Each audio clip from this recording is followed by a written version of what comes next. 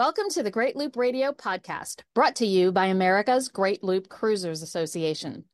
We're dedicated to sharing Great Loop information and inspiration with those actively cruising, planning for, or dreaming about a Great Loop adventure.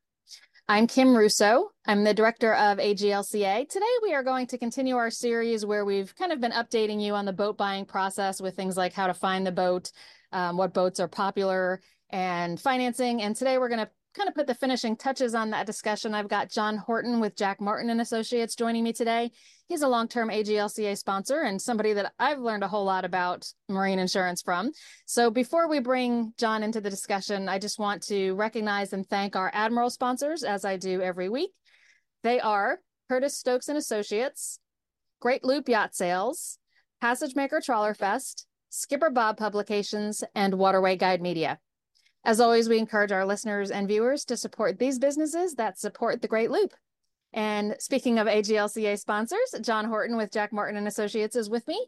John, thanks for your long-term support. Let's go ahead. For those who perhaps have not met you before or have not seen you at one of our events, go ahead and kind of introduce yourself and tell us how you ended up in marine insurance. Great. Kim, thanks for having me. First of all, always a pleasure to see you and to be with you guys. You as well.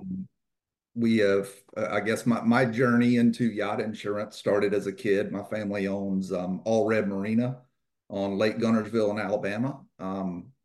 Worked there as a kid, from everything from the janitor all the way up to the guy driving the travel lift to the guy diving on wrecked boats. I mean, I've done it all on that end. Met my wife, who's from Annapolis, Maryland, 22 years ago. And so for 20 years, I've been working with Jack Martin and Associates up here in Annapolis. I'm now the sales manager of the yacht division. So we sell yacht insurance to boats all over the world. Our company's been around since 1929, and all we do is boat and yacht insurance. So it's quite an interesting perspective. I hope that I bring to the table where, I've worked as in a service yard at a marina where I was trying to get money out of insurance companies, and now I'm working on the insurance side, saying, "Hey, you probably shouldn't pay for that claim." So it's a fun industry and something I'm definitely passionate about.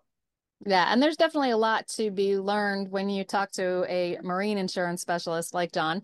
It's not quite the same as your auto policy or your homeowner's policy or anything like that. And we're going to talk a little bit about the differences today. But for the past few years, insurance has really been, kind of the X factor for people who are looking to buy a boat for the Great Loop, because it's been a challenging market to get insured. Something loopers are not typically familiar with. It's not like insurance on your car where you want insurance and you get insurance. You are not automatically insurable as a boater. So just to start off, give us the headline of what you're expecting, John, for 2024. Is that going to continue, or will we start to see some relief? Well, I can tell you, first of all, every company I have has raised their premiums, which is, I know, not what people want to hear, but we write with 18 companies. All 18's premiums are higher this year than they were last year. Not as big, not as dramatic of an increase of year to year like it was last year, but it's still up a little bit. I am seeing a little bit of relaxation on acceptance. These guys are getting a little more creative where they will accept someone with maybe not quite as much ownership, but may require some captain training. And then there's really hard focus right now on your cruising plans. These insurance companies want to make sure that they are rating you as they call you a risk. So rating the customer as a risk to them on what are your cruising plans for this year? Are you going to be a Chesapeake Bay only boat? Do you want the whole Great Loop navigation, but you're never going to leave North Carolina? What's the risk to them? And they're trying to harden those cruising plans out a little more than I've seen in the past. So that's I guess that's kind of a state of the market right now. And I think everyone's gyrating around a little bit just to try to get themselves profitable. Yeah, it's so much that you said there is pertinent to loopers and of interest to loopers. The Great Loop navigation is, I kind of think a big part of it. And I've had members suggest that, perhaps we could commission a study that shows that loopers are careful and good with their boats.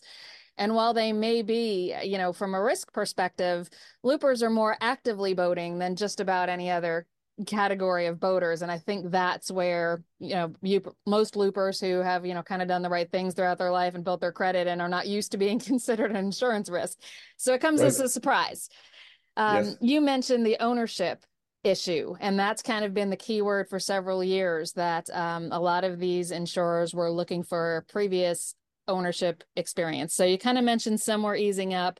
Um, Tell us a little bit more about that. How much advantage is it to having previously owned a boat? I mean, definitely your previous ownership is the golden key for insurance right now. These companies are not wanting to see anyone that has more than a 10-foot jump in size. Some companies will do 15 feet, but what I am seeing is the ones that are, kind of relaxing their requirements a little bit. They'll say, okay, we want to see 20, 30 hours training with a captain. And for year one, we want you to stay in local waters. So while they are allowing you to get insurance, they're not going to allow you to do the Great Loop year one. Maybe something where you need to get some legs on the boat, get some hours on the boat. And then, at year two, that's when these companies are going to come to the table and extend that navigation out for you, to do some greater cruising. But, we still have one or two companies that have, been players in this market for a while that are, much more relaxed on their requirements, but their premiums might be a little bit higher. So Right. those are still some options in there. Right. And that's interesting with the ownership experience because, in the last few years, we have been seeing less flexibility in, maybe local navigation for the first year. We as AGLCA would kind of suggest that as well, that you don't get your boat and head off right on the loop. Take a year, get used to the boat and how it handles, get used to the systems, all of that. So it sounds like the insurance companies are agreeing there. But we were seeing a lot of people getting were kind of being called step-up boats, where if they wanted a 40-foot boat for the Great Loop and they hadn't owned something before or had only owned a 20-foot bow rider, they were getting something in the 30-foot range. Do you see that as a trend that might have to continue? Because that's certainly something that caught some loopers by surprise and meant they had to plan a little bit more in advance than they thought, since they were kind of getting an intermediary boat before stepping up to their Great Loop boat.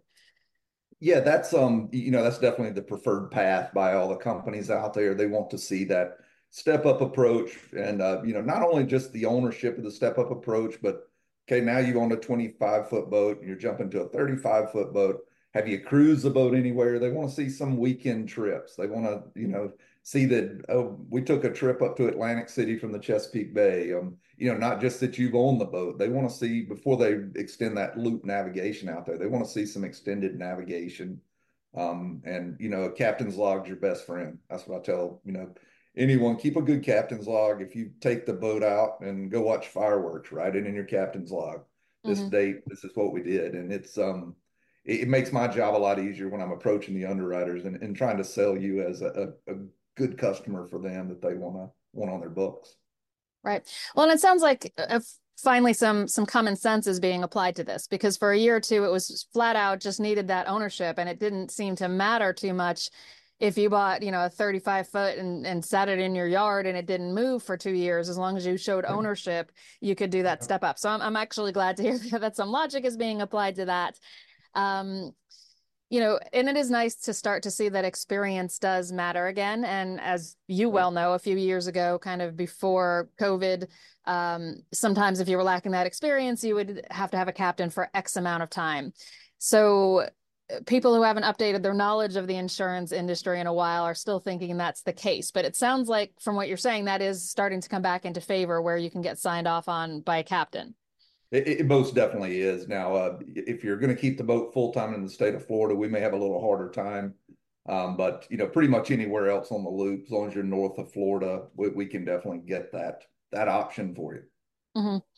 So yeah, one of the first things I think happens when people are starting, they have found the boat they want, and then they go to look for insurance and are finding, wait a minute, there's a problem here. And one of the first places they turn is to social media. And I see so much outdated information there because things have been changing in this space so rapidly. So, we talked a little bit about the idea that a captain may again be able to sign off on your skill sets after a certain amount of time and a requirement. The question always comes up too, if I get a captain's license of my own, if I can qualify and have the hours and can pass the test, will that help with my insurance? Do you see anything in that regard? Would it behoove people from an insurance standpoint, if they have the qualifications, to go ahead and get that license? Yeah, it's kind of where the captain's license comes in. Again, ownership's your golden key in the door. Hmm. If you have a captain's license and let's say you've run charter boats for 50 years, yeah, you're going to be golden. Even if you didn't own it, if you've got that, we should be able to get insurance for you. Hmm. If you're a novice boater that's never owned a boat and you go out and get a captain's license, that's going to help you premium wise. But we've still got to find a company that's willing to insure your boat since you've never owned a boat before and you're trying to get into a 45 footer or whatever it might be. Hmm. Um, so the way the insurance works with most companies, you have what they call an educational credit. That credit is based off of your prior ownership, courses taken, licenses achieved, as well as your prior claims experience. So there's a maximum discount, let's say of 20% that can be applied to your account. So if you go on boats for 40 years, you've got a bunch of boating courses, you may be maxed out at 20%. And if you go out and get a captain's license, it's not going to save you a dime. Hmm. So it'll vary a little bit by company, but would I suggest getting a captain's license? I think the educational part of it is terrific. Hmm. And you've got to get a bunch of hours before you can achieve the license. I do think there's a little bit of liability associated with the captain's license as well. Hmm. Whereas they need to know a little more than the regular boater is. And if you have to, God forbid, be in a court case and you're a licensed captain, they may hold you a little more onus on you because you are a Hmm. licensed captain. You should have known better than to do that. Right. So I know in the past few years, some of the insurance companies have been, kind of putting parameters about, they won't insure a boat older than X, or they won't insure a boat that's more than X feet if the price is X, all these different variables. And I know it varies by company, but, for some of the popular companies or some of the looper type boats, which, average 40 feet, what are some of those parameters that you're seeing insurance companies looking for? One of our big companies we've been writing with for quite a while just started doing where they will not ride a boat like past the year 2000. I have another one that will not write boats over 30 years of age. And these are all kind of newer things. In the past, they would all just say, as long as you have a good survey, the boat surveys well, and we're good with it. And I still have, the majority of the companies still do it that way, but there are two pretty good sized companies out there that have recently just started saying, hey, we're going to place age parameters where we're just not even going to insure it if it's older than a certain age. So what's a looper to do then if they are boat shopping and most of the boats in their sweet spot on what they're looking for from style to price to length of boat falls in something that's maybe late 1990s or very early 2000s. If they think that they will might have an issue with that age parameter, um, does that mean they can't get insurance, or are there other companies you can go to and their premiums just might be higher? There's most definitely other companies, and their premiums aren't even necessarily higher. It's Hmm. just there's not as many companies willing to provide terms for a boat that age right now. Hmm. There's two more that just dropped out. I've still probably got 10 that will. But instead of having 12 now, I'm down to 10 that want the older boats. It's just all these guys again are kind of tweaking things on their end, things they can control underwriting wise to try to make their books more profitable. Right. Um, and they're also trying not to raise premiums. They don't want to do it by raising premiums. They want to do it by, controlling the variables that could, affect the claims. Right. So, John, perhaps an opportunity for a little bit of a sales pitch for you. But if someone is seeking insurance and they are going to go to you or another insurance agent, you're talking about these 13 or 14 different companies that can write these policies for you. So, talk about what people should be looking for in a marine insurance agent that can go shop their qualifications and their needs for the right insurer. Yeah, I would say, one, you want to look for someone who does nothing but boat and yacht insurance. I think that's really important. You don't want me doing your home or auto because I just don't know it. And marine insurance is very it's very intricate. There's a lot to it, and everything changes year to year, it seems like. So you really got to keep a good pulse on it. Also one that represents more than one company because you don't want to be hooked to a company. You want to be hooked to your boat. So what we can do, we can provide terms that say, hey, you're a Chesapeake Bay boat, but you want to take the boat to Atlantic City this weekend.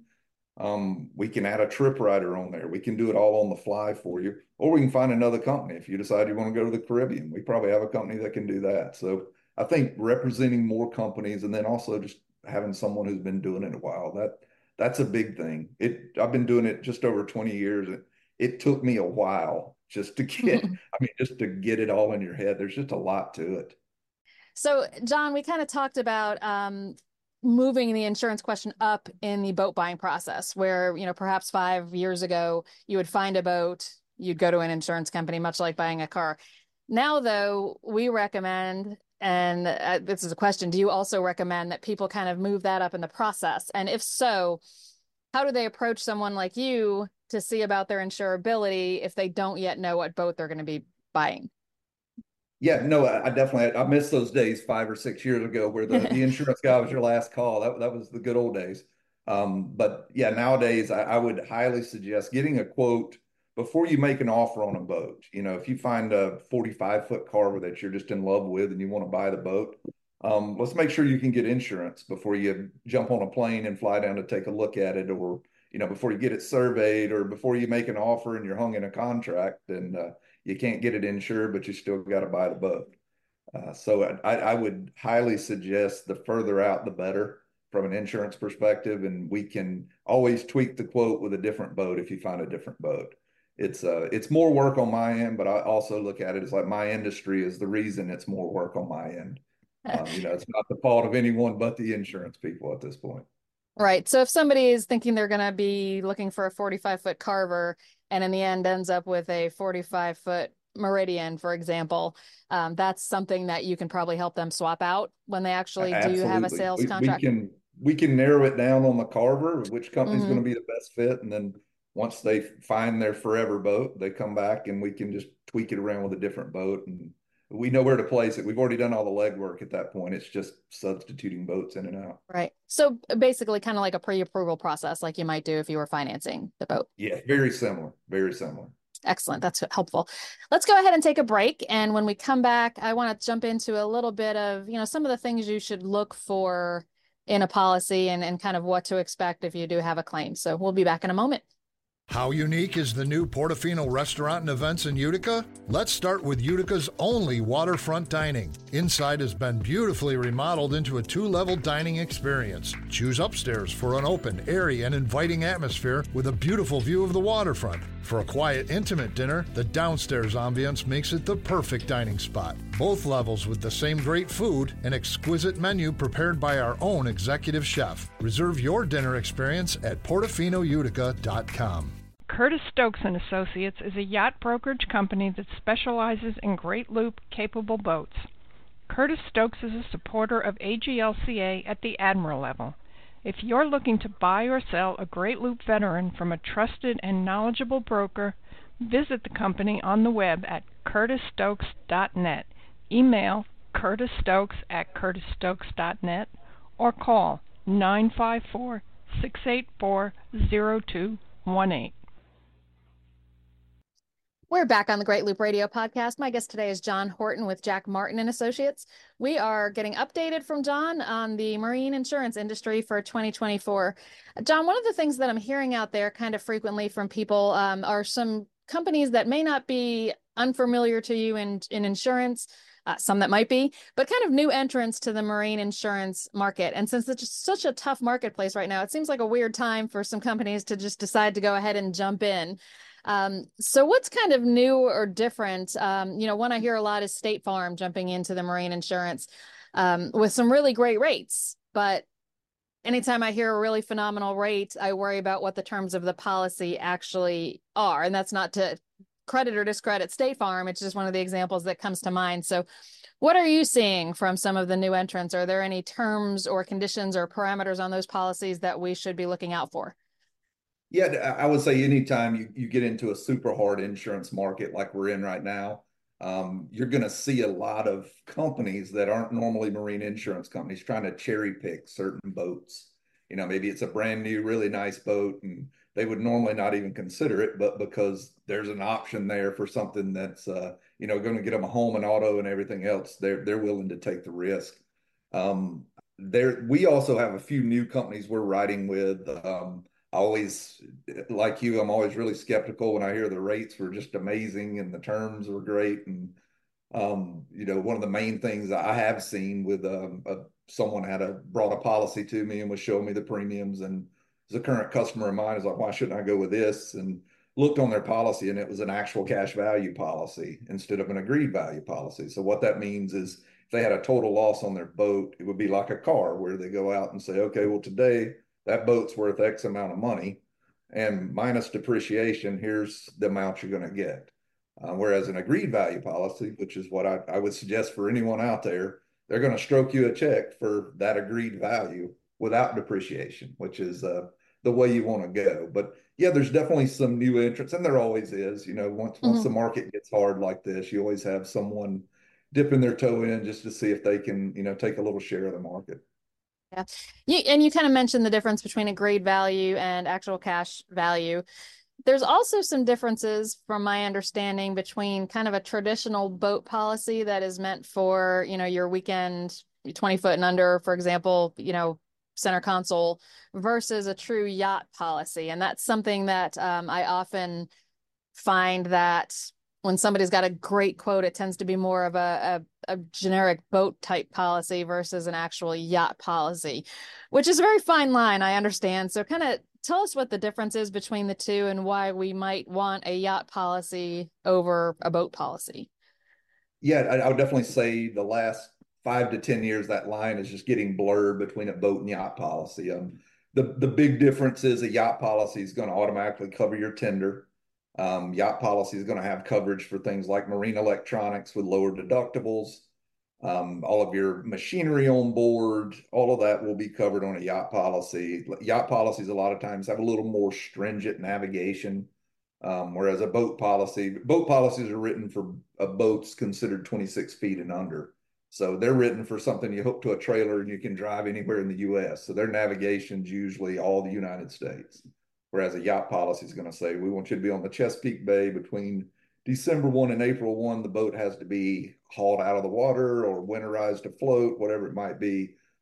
Just a little more restrictive as far as that goes, but also much more broad in the coverages for things like fine arts and, things you take on and off the boat, like personal effects. And, some of them cover your mopeds and your e-bikes. So it's just a broader coverage form compared to your standard boat policy. But I am seeing some boat policies show up in the market that are now offering coverage for, additional broader limits for personal effects and for towing and things like that. So the line's getting a little bit blurry there with some of the companies, but like you said, the yacht policy is the way to go. It's much more all encompassing compared to a boat policy. Well, and I don't know if this is correct or not, so you can hopefully set me straight, but I have also heard in the past that yacht policies offer more extensive liability coverage for things like environmental fuel spills or other environmental things, or if you take out some coral reefs or things like that. Is there a difference in that liability coverage in a yacht versus a boat policy? There is, but a lot of the boat policy companies now are throwing that coverage in there as well. So okay. It's yeah. Traditionally there was, the other ones were limited to whatever the liability was in the boat policy. But now they're throwing a whole separate limit for that. Some other things that you might get into there, a boat policy may not have as much wreck removal coverage as a yacht policy would. But it's, again, it all varies by company. All of them do it a little bit different. Right. And another thing that, I always hear when somebody says, well, I found this great, my premiums are great, I found this great policy. Another person on the dock always goes, yeah, but what's the claims process like? So any insight on how you might be able to judge the claims process on the front end when you're buying the policy?